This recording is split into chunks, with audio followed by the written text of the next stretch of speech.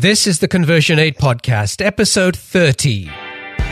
Welcome to the Conversion Aid Podcast, where we help software entrepreneurs to take their business to the next level. Each week, we interview proven industry experts who share their strategies and insights to help you create software that sells. Here's your host, Omer Khan.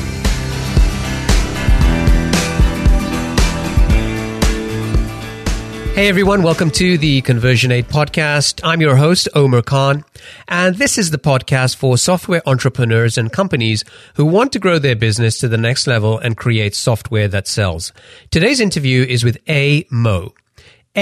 Or Mo as she prefers to be called, is the co-founder and chief of product at Baden, the maker of productivity tools such as Boomerang for Gmail, a plugin which lets you schedule emails to send later, get email reminders, and track the emails that you send. Baden was founded in January 2010 and to date has raised just under $400,000 in funding. In this interview, we talk about how the team at Baden, which is still just 7 people, built the first version of their product in a couple of months and how they've grown that into a profitable, multiple 7 figures a year business. It's a great interview, and there are some important lessons here on how to take a pain that you're experiencing yourself, build a minimum viable product, and get that to market quickly to figure out if anybody else cares about that problem, and more importantly, is willing to pay for it. So with that, let's bring on Mo. Mo, welcome to the show. Hi, Omar. How are you doing? Great. Now, before we talk about Baden and Boomerang, tell our audience just a little bit about yourself. My background, I grew up in Burma, and then I came to the United States for college. Then I studied computer science at MIT, went to, different software companies, going from really big companies and then kept going to smaller and smaller companies until I ended up starting my own. Before we dive into more details, we like to kick things off with a success quote to better understand what drives and motivates our guests. What is one of your favorite quotes? My favorite quote is from Nick Saban, the University of Alabama football coach. And the quote is, focus on the process and what you can control, not the results. And I believe that's really useful for entrepreneurs when you're, working on your company. You just need to keep focusing on what you do best, and what you need to do to be successful every single day, rather than being distracted by what's going on with your competitors or what external factors that you don't control. Yeah, I love that. Now, let's start by giving our listeners a better understanding of Boomerang. I gave the audience a quick overview, but tell me a little bit more about who your target customers are and what are the main pain points that you're trying to solve for them? We don't have a very vertically targeted customer, so we have built a very horizontal product that helps everybody who is busy and everybody who needs to stay on top of their inboxes and make sure they always follow up on important emails.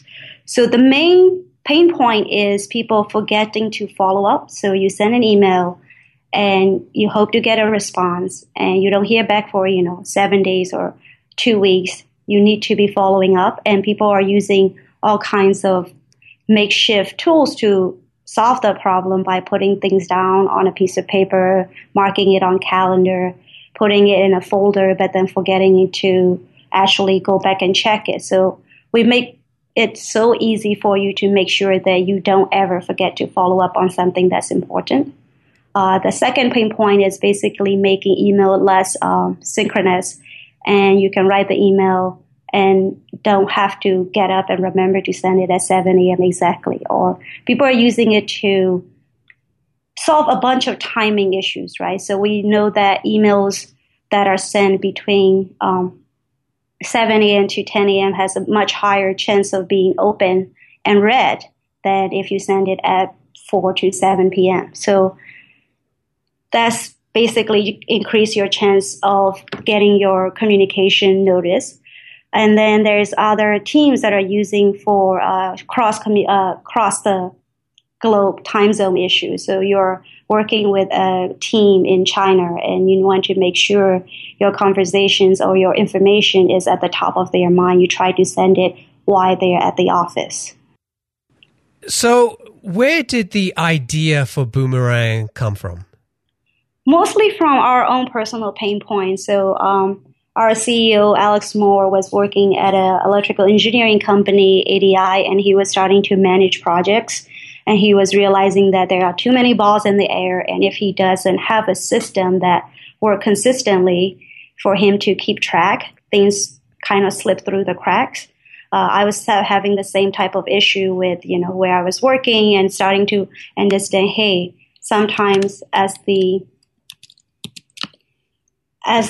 project owner or project manager, you have to be the one keep following up with everybody, and there isn't an easy way to do that integrates very well with our own email workflow. So the main advantage of Boomerang is that we wanted to build something that's basically doesn't change how you already work, but enhances it to make sure you're not forgetting. Okay.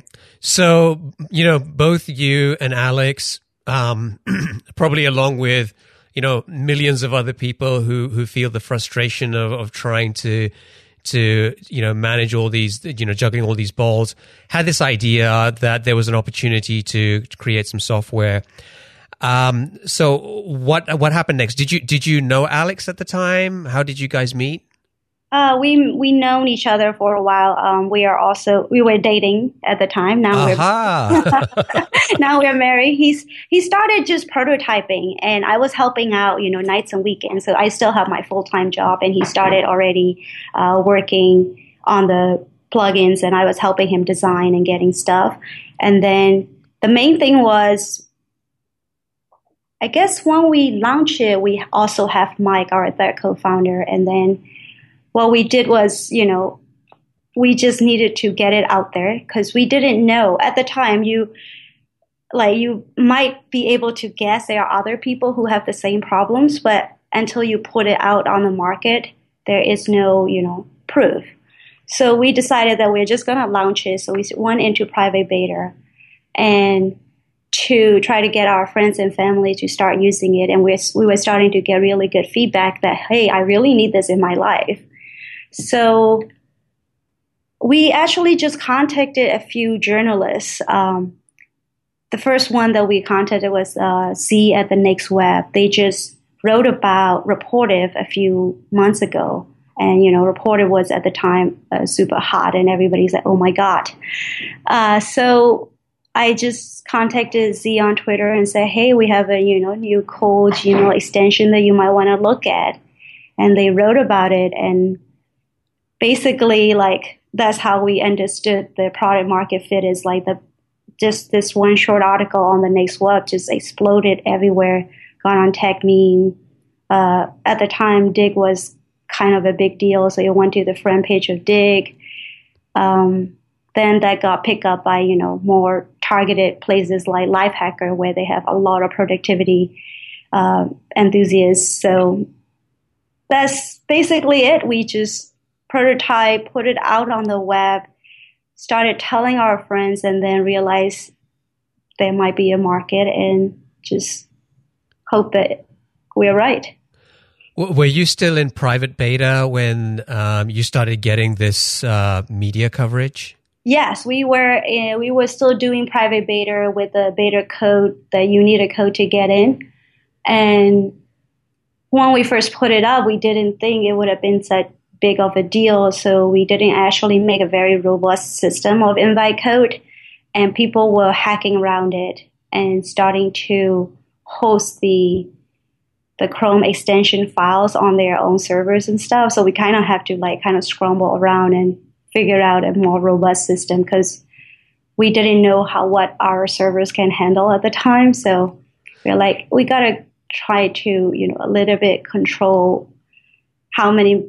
We didn't want to just put it out there, have the server crash, and have everybody's scheduled messages disappear. So at the time, if I saw the media coverage about Boomerang and I'd click through a link to get to your website, I wouldn't have been able to get access to it. Would I have been able to sign up for to get onto a waiting list or a notification list? Yes. So we usually, when we approach the, places like Lifehacker, say, hey, give us the beta code. So usually the article comes with the code itself. And we try to get some of the code pre-filled into the box if you're coming from the article.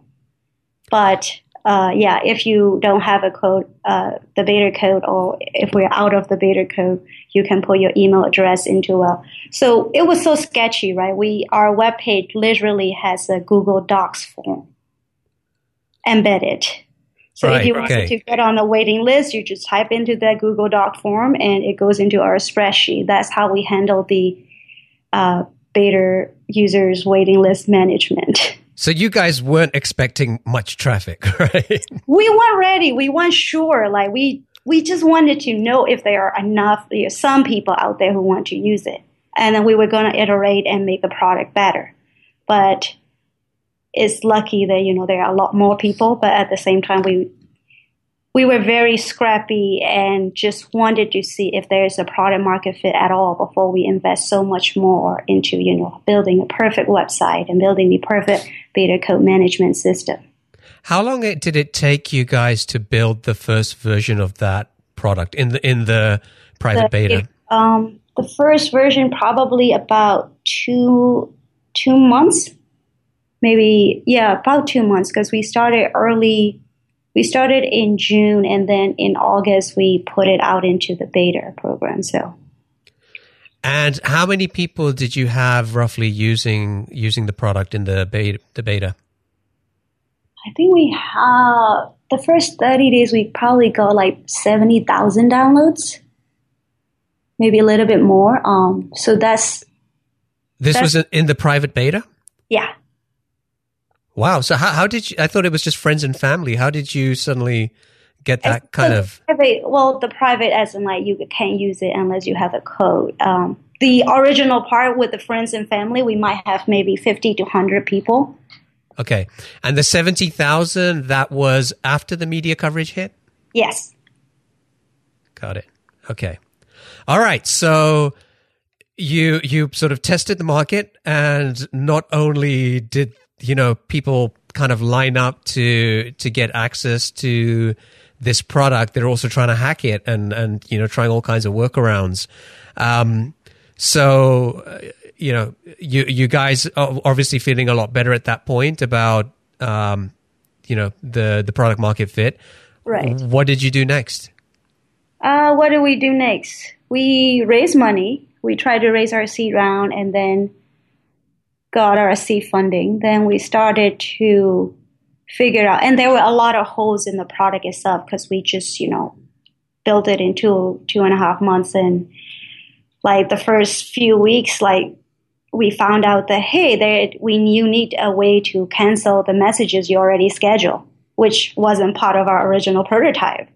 And we're like, oh, right, that we need to build. So we just built really fast from all the requests that we are getting from the customers. So we had this very passionate early adopters that are telling us, we need this. I can't use this because of this. Or I'm using this, but I'm stuck with this. So all this kind of customer requests that are just pouring in, and we just have to prioritize and focus and build really fast to get to a state where it's like, hey, this is actually really a minimum viable product. Were you charging for the product at that point? No. But so we always maintain that we were free while we are in beta. So when we first pitched, the journalists would ask, oh, are you going to charge? How much is it? And we kept saying it's free while we are in beta. But we never said it's just a free product. And then the customers themselves, the users themselves started telling me that, hey, I want to donate money to you. You are creating so much value for me. Give me a button, a PayPal button to donate money to you guys. And we try to say, I don't want to use the word donate because that signals, a bunch of developers just doing it for fun and hobby. And we wanted to build a business. So we came up with this term voluntary subscription and just put a box with whatever they want to pay. So we didn't restrict what they can pay. And what we said is if you pay whatever you want, we'll give you 1 year of free voluntary subscription to Boomerang. And people started paying us. And that was really interesting because we started seeing people paying in the multiples of 12. So we started understanding like they are thinking in terms of a monthly fee. And, people were paying $36, $48, $60. So after like leaving the box for whatever they want, we actually make it, okay, you can pay in these, 5 layers to find the maximum price that people are willing to pay. And that was a really good move because we found the upper boundary of, how to price our product. And also it validates people are willing to pay because they are getting enough value out of it. But the main challenge with the pricing was we are a horizontal product. So the value that people get out varies widely. There are, people who told us and still telling us that we are undercharging for our product because they are using it for sales or customer development and business development purposes. So for them, we're saving thousands of dollars every month. But then there are people who are using it for their personal email or students and teachers, and they are like, your product is too expensive or I can't afford it.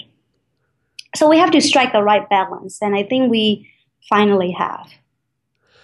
Okay, so the voluntary subscription is a really interesting idea, and I've seen some other types of businesses try that.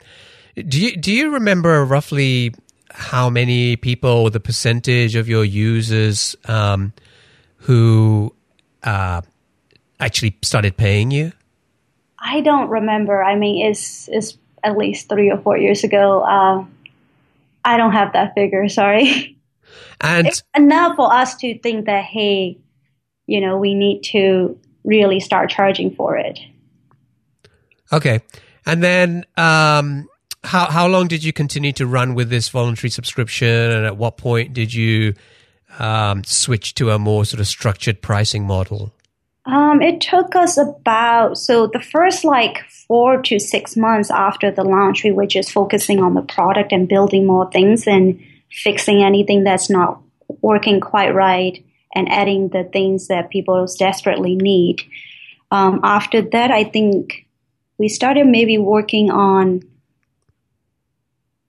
building in the subscription and the infrastructure for the payment around April of the next year. So from August, it's about 6 months. And then we launched in July with the payment plan and telling our user that, hey, we're going from completely free with voluntary subscription to freemium. Okay. So looking back at those early days, what do you think was one of the biggest mistakes that you guys made? Early days? I'm not sure. It sounds like it went very well, right? Yes. I think what we could have done, maybe, I don't know, that's different school of thought, people who wait until they have the perfect product and launch with a ta-da, or people like us who just, get it out there just to see if it's even worth pursuing or if it's worth, committing. And so it's different. We come up with crappy website and very minimum product and then just iterate after that. So we like that approach because it's just, we're hackers and that's what we do. But I don't know if that's the right approach for everybody. It depends on what type of product you have and what type of market you have. And also, at the time, we were the first Gmail plugin to do that many advanced features. So the market is just, completely wide open and they just have no other alternative. So everybody's just, breaking it down. So if you're launching a new Gmail plugin today, you probably can't go with, we have 2 buttons in Gmail. I don't understand. Tell me why this is different. So now that we have started, since we've started, there are a lot more competitors out there that are still trying to work on the same problem or just some, straight out clone what we're doing. So if you're starting something now, it would have to be a lot more big. Oh, I see. Yeah. Yeah, got it. We were just very early in the market. Okay. So you moved to a structured pricing plan. Let's talk a little bit about what you did to acquire more customers. Did you have to go out and start doing any kind of marketing? Where were your users coming from, or your customers? Early on, we have very strong organic growth because, as I said, because of the big gap in the market, and our users were really getting addicted to the products. So they were using it every day, and they are just really strong advocates. So we were getting a lot of organic traffic. But we started thinking about how do we make sure we have sustainable traffic that, we can get. And the main challenge is we didn't have much funding. We raised $400K, right? So we had to be creative and find ways to market our product and grow the user base without spending a ton of money, or without spending at the beginning any money at all. So what we did was we built a lot of the viral loops into the product.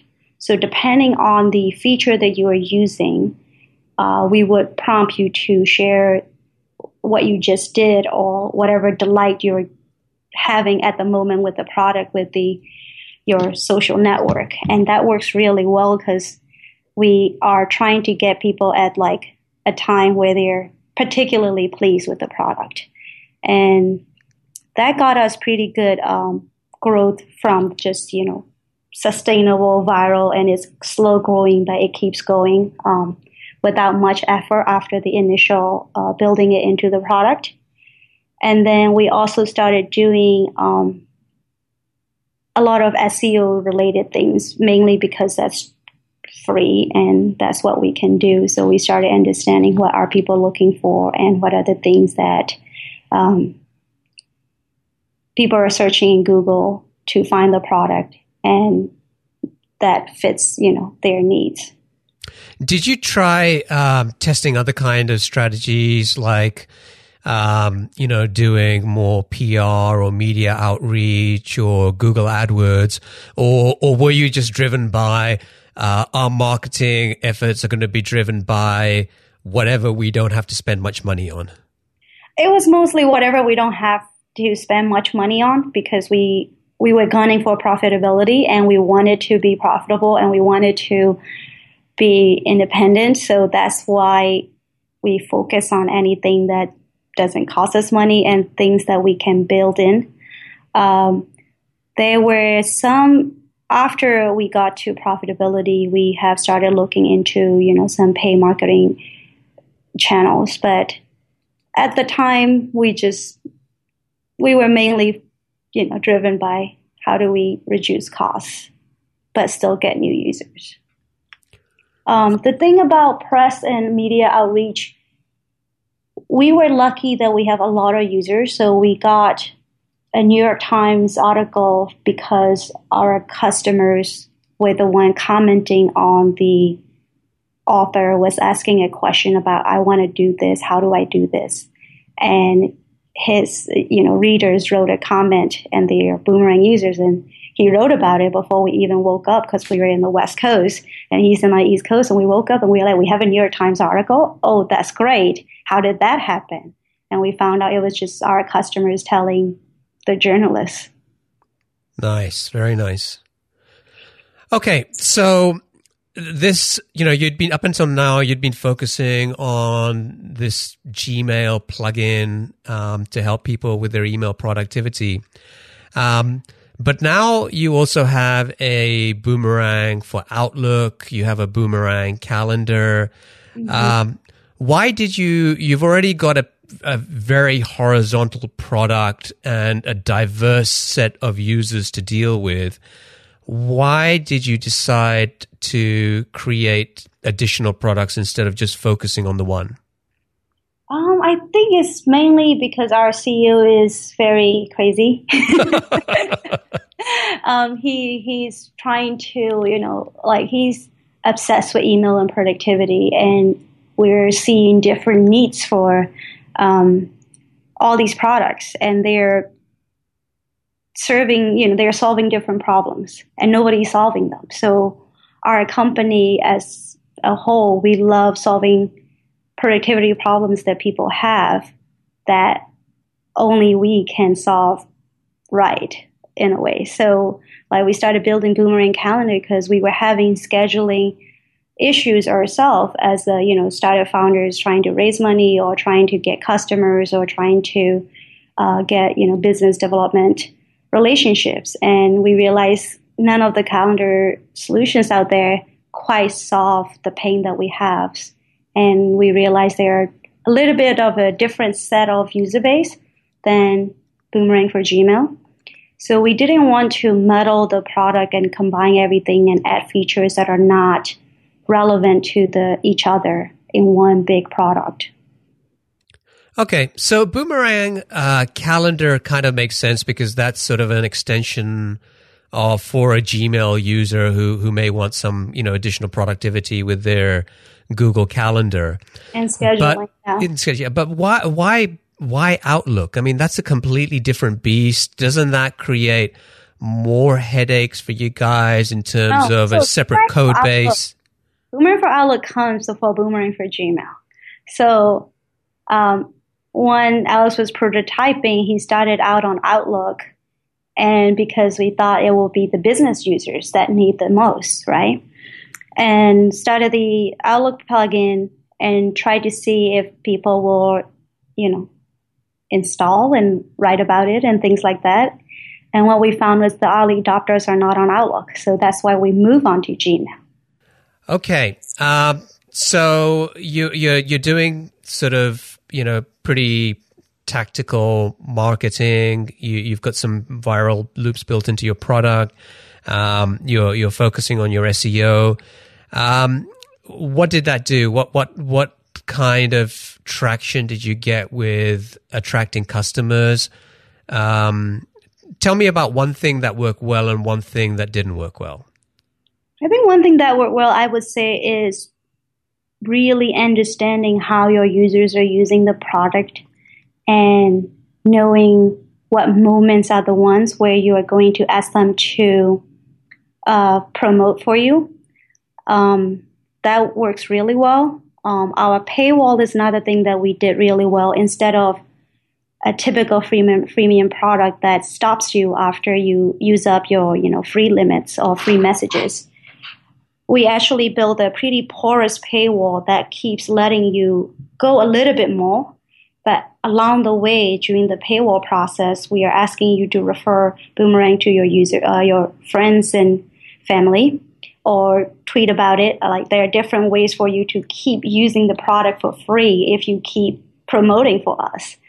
Then eventually you do have to pay, and we have a final paywall screen that has a limerick that tells you that, hey, we're sorry, this is your last message. So I think that worked really well. Just having a personality and having a unique way of asking people to pay.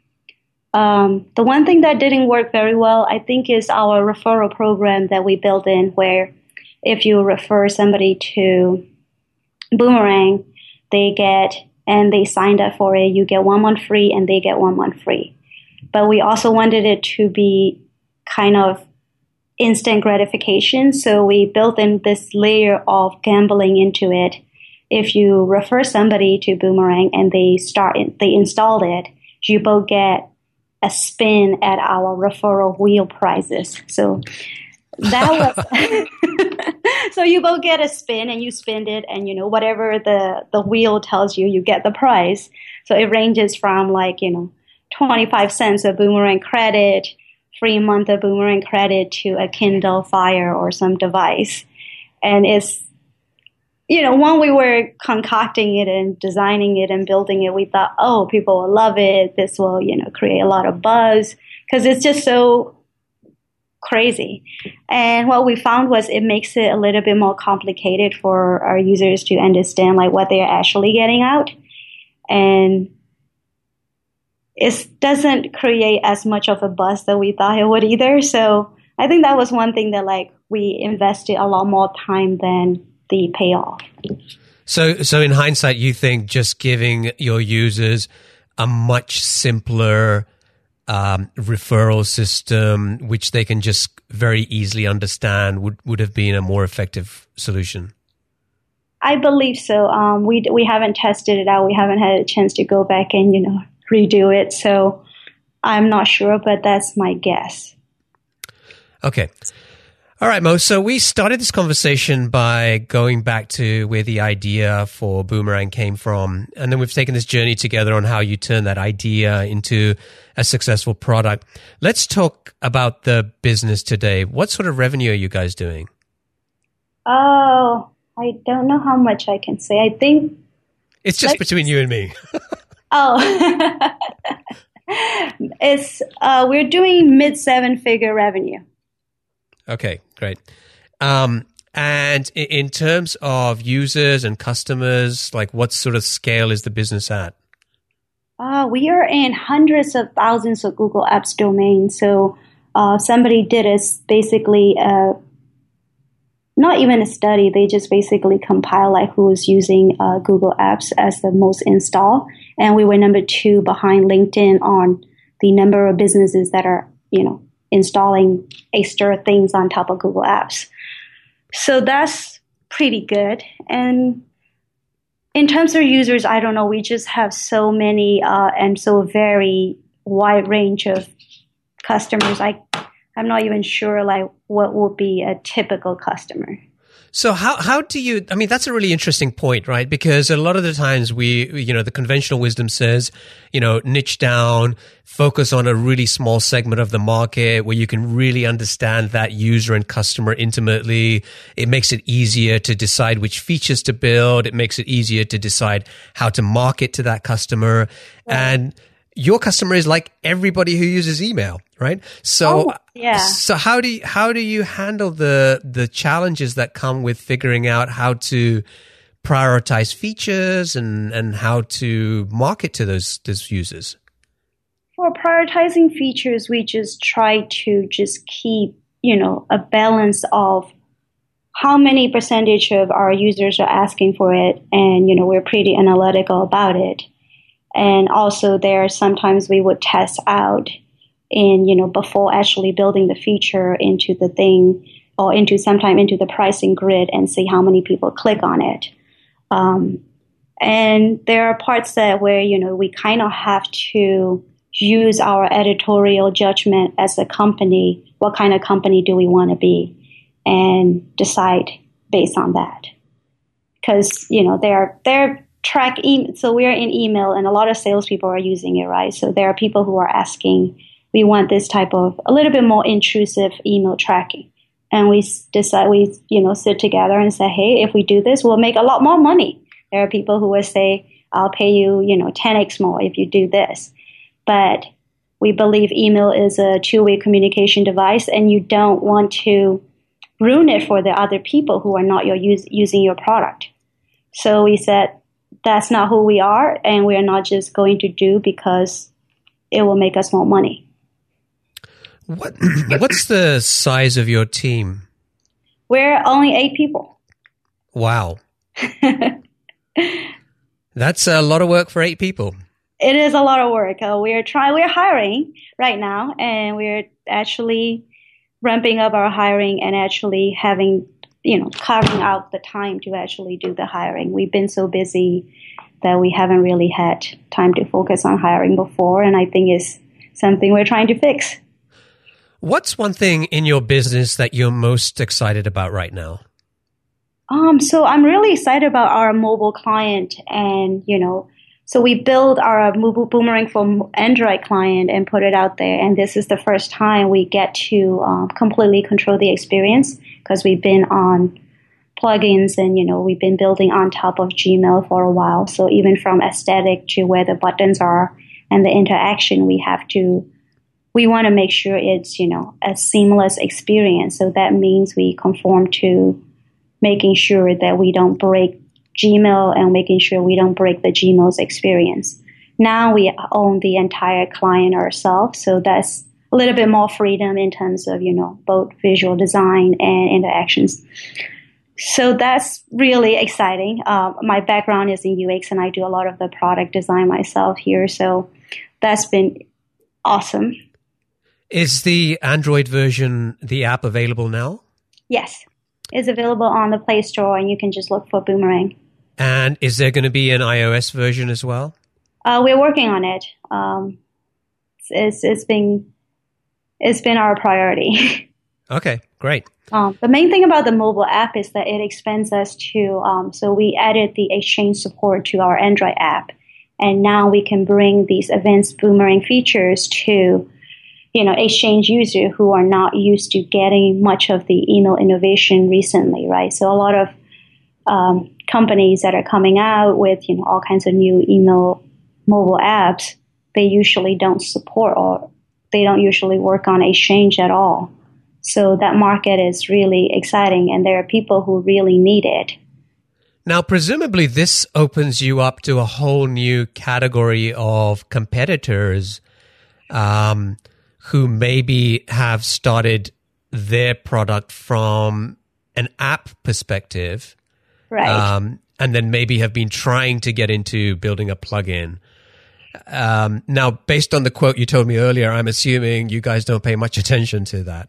We try not to. I mean, we actually, as a product manager myself, I use competitor products, learn what they do well, learn what they don't do well, try to see their point of view, and that's about it. We try to focus on what we're going to do and what will make our customers happier and what will increase value for our customers. Great. Okay, Mo, it's now time for our lightning round. I'm going to ask you a series of questions, and I'd like you to answer them just as quickly as you can. Are you ready? Yeah. Great. What's the best piece of business advice that you ever received? I think it's early on in our company history is one of our advisors said you need to focus on one thing at a time. So that's, I think, is a very good business advice. What book would you recommend to our audience and why? I would say Influence. It's by, I'm blanking out on the name. I'll follow up with you later on the name of the author. It's mainly understanding what convinces people, right? What are the words that you use? What are the principles out there that will convince the other person? And that really is helpful for marketers. And when you're looking for optimizing your conversion, it gives you a psychological way of thinking about what can I offer, what can I say that will convince people to download or buy or whatever it is that you want them to do for your product. I think that's the one by Robert Cialdini, right? Cialdini, yes. Cialdini, okay. Okay, what's one attribute or characteristic in your mind of a successful entrepreneur?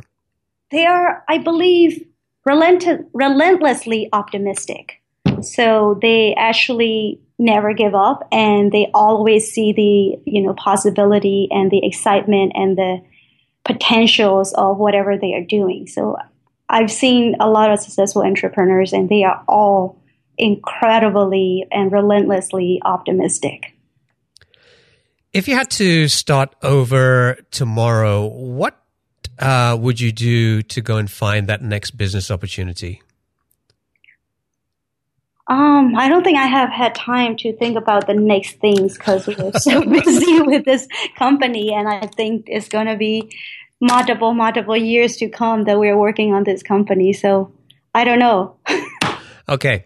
Now, apart from Boomerang, what's your favorite personal productivity tool or habit?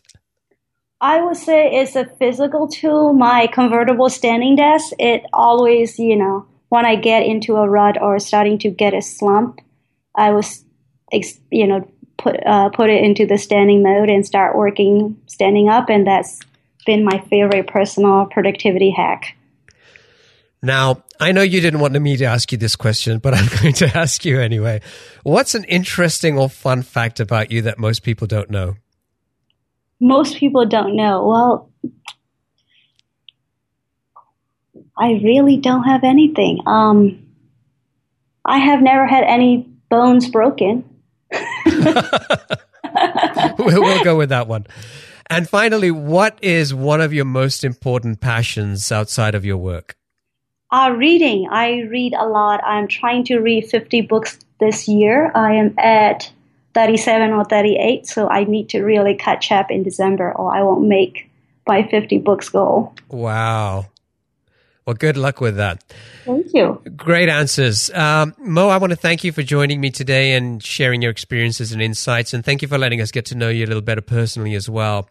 Now, if folks want to find out about the various Boomerang products or they want to get in touch with you, what's the best way for them to do that?